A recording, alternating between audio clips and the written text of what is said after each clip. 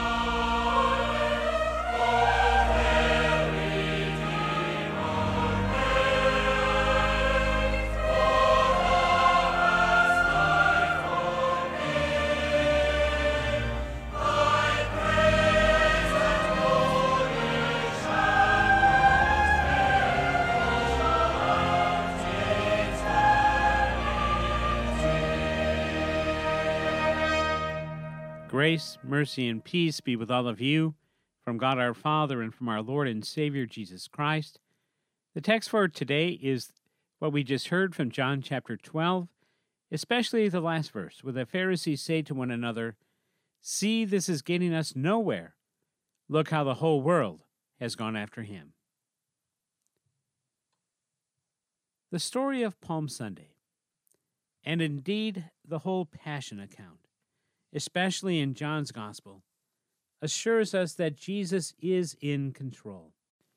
In Matthew, Mark, and Luke, Jesus tells the disciples exactly where the donkey would be, and that when they tell the owner that the Lord needs it, he would let them have it. As Jesus is going down the Mount of Olives to Jerusalem, a huge crowd gathers singing Hosanna. In Luke's Gospel, the Pharisees tell Jesus to silence his disciples. Jesus answered, "If these kept silent, the stones would cry out." And once in Jerusalem, Jesus' first act was to cleanse the temple. It is amazing that no one could stop him. The leaders were looking for any opportunity to arrest Jesus. They were not able until Jesus was ready. There is no story in the whole Bible that shows how much Jesus is in control as the stories of Holy Week. They assure us that he is always in control.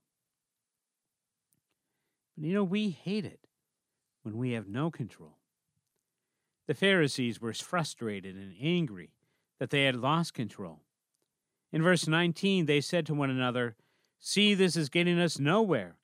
Look how the whole world has gone after him." Those two emotions had really set in. They were frustrated. They had done everything that they could to try to stop Jesus, but he was gaining more and more followers. Nothing was working. In chapter 8, they tried to stone him, but Jesus slipped away.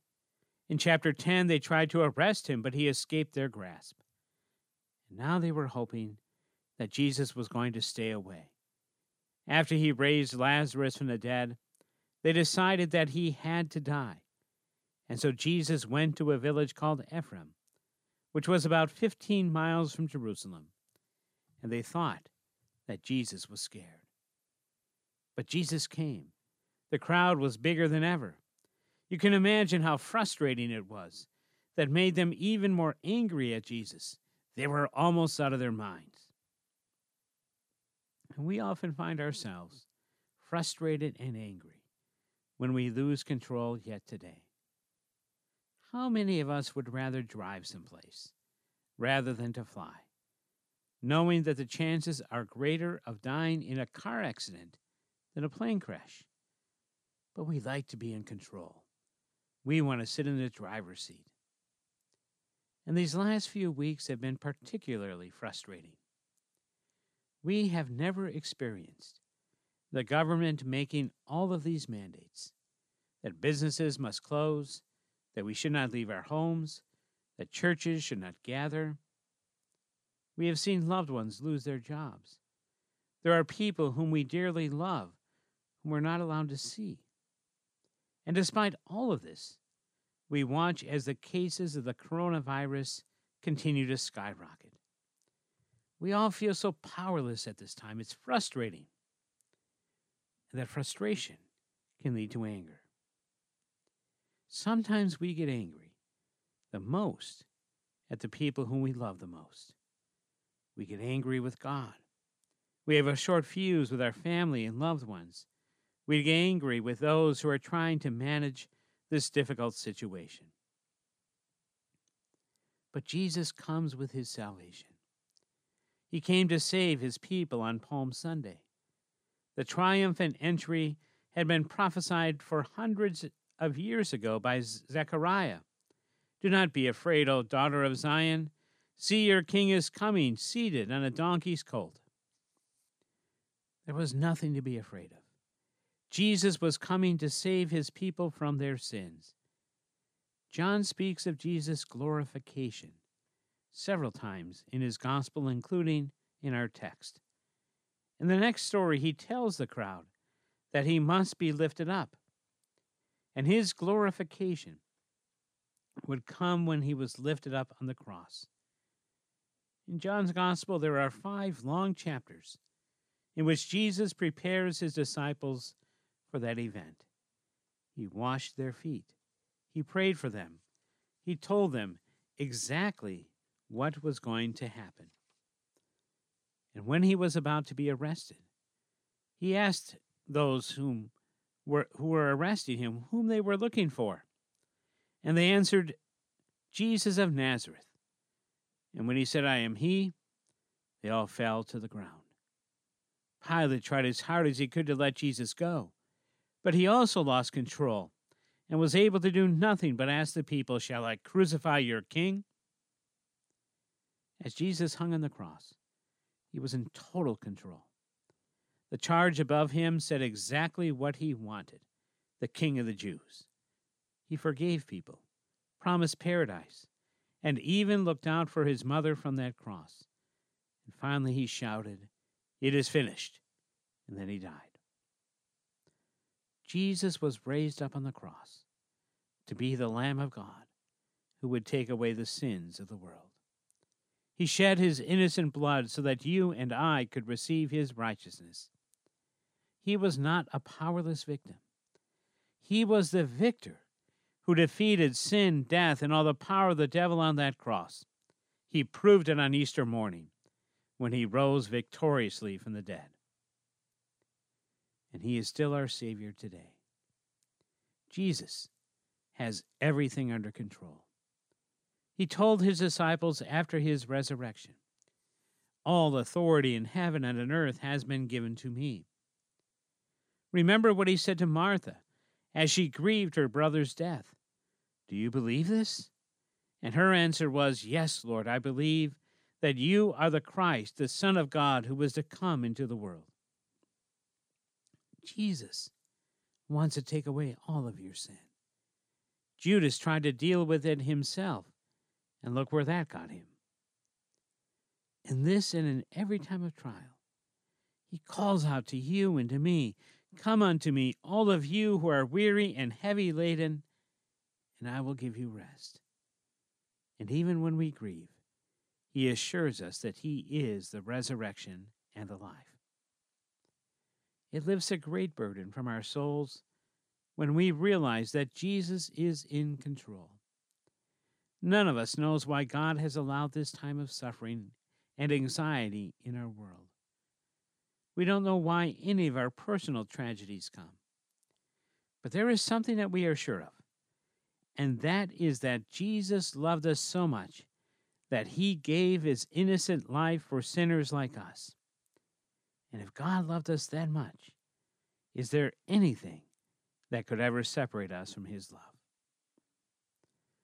Times like these teach us that we are not in control. God is. The good news of that is that God loves us and works all things for our good, even these times of testing. If you are feeling frustrated or even angry, look to Christ and his cross. Trust that he has everything under control. Be like that throng on Palm Sunday that shouted, "O Lord, save us, Hosanna!" And you will end up confessing, just like Psalm 118 ends, "Oh, give thanks to the Lord, for he is good. His mercy endures forever. Amen."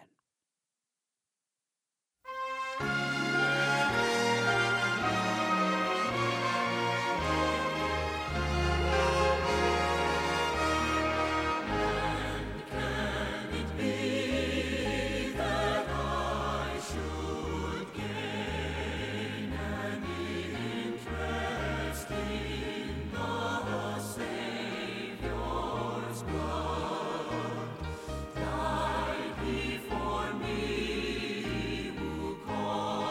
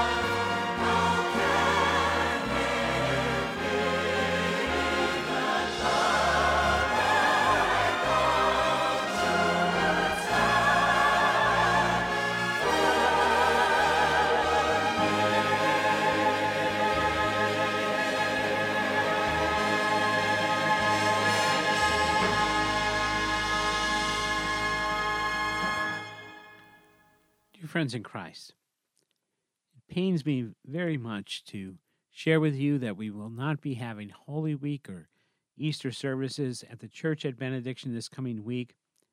With the pandemic growing as it is at this time, we just feel that it would be too irresponsible and we don't want to put anyone at risk. So we will continue with our podcasts, with our sermons on YouTube. And please take a look at our website for the latest updates.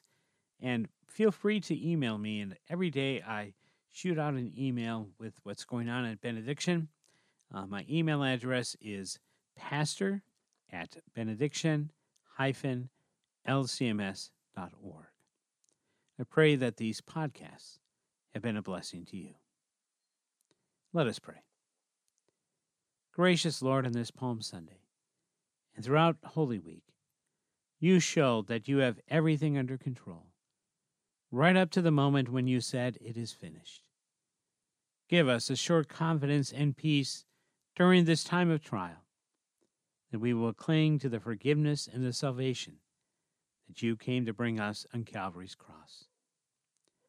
Almighty Lord, you have given authority to the governments of our world and hold accountable all of those who govern in this and every place.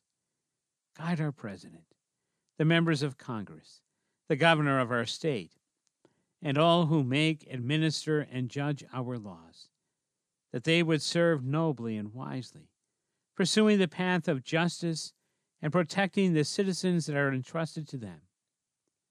Give them wisdom and strength that they need to bring our world out of crisis and back to stability.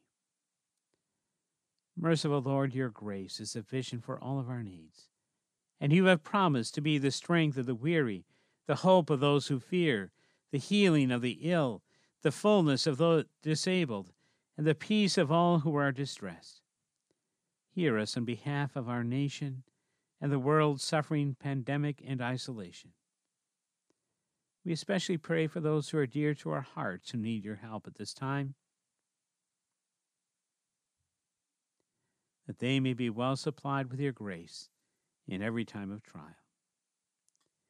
Almighty and everlasting God, you sent your Son, our Savior, Jesus Christ, to take upon himself our flesh and to suffer death on a cross.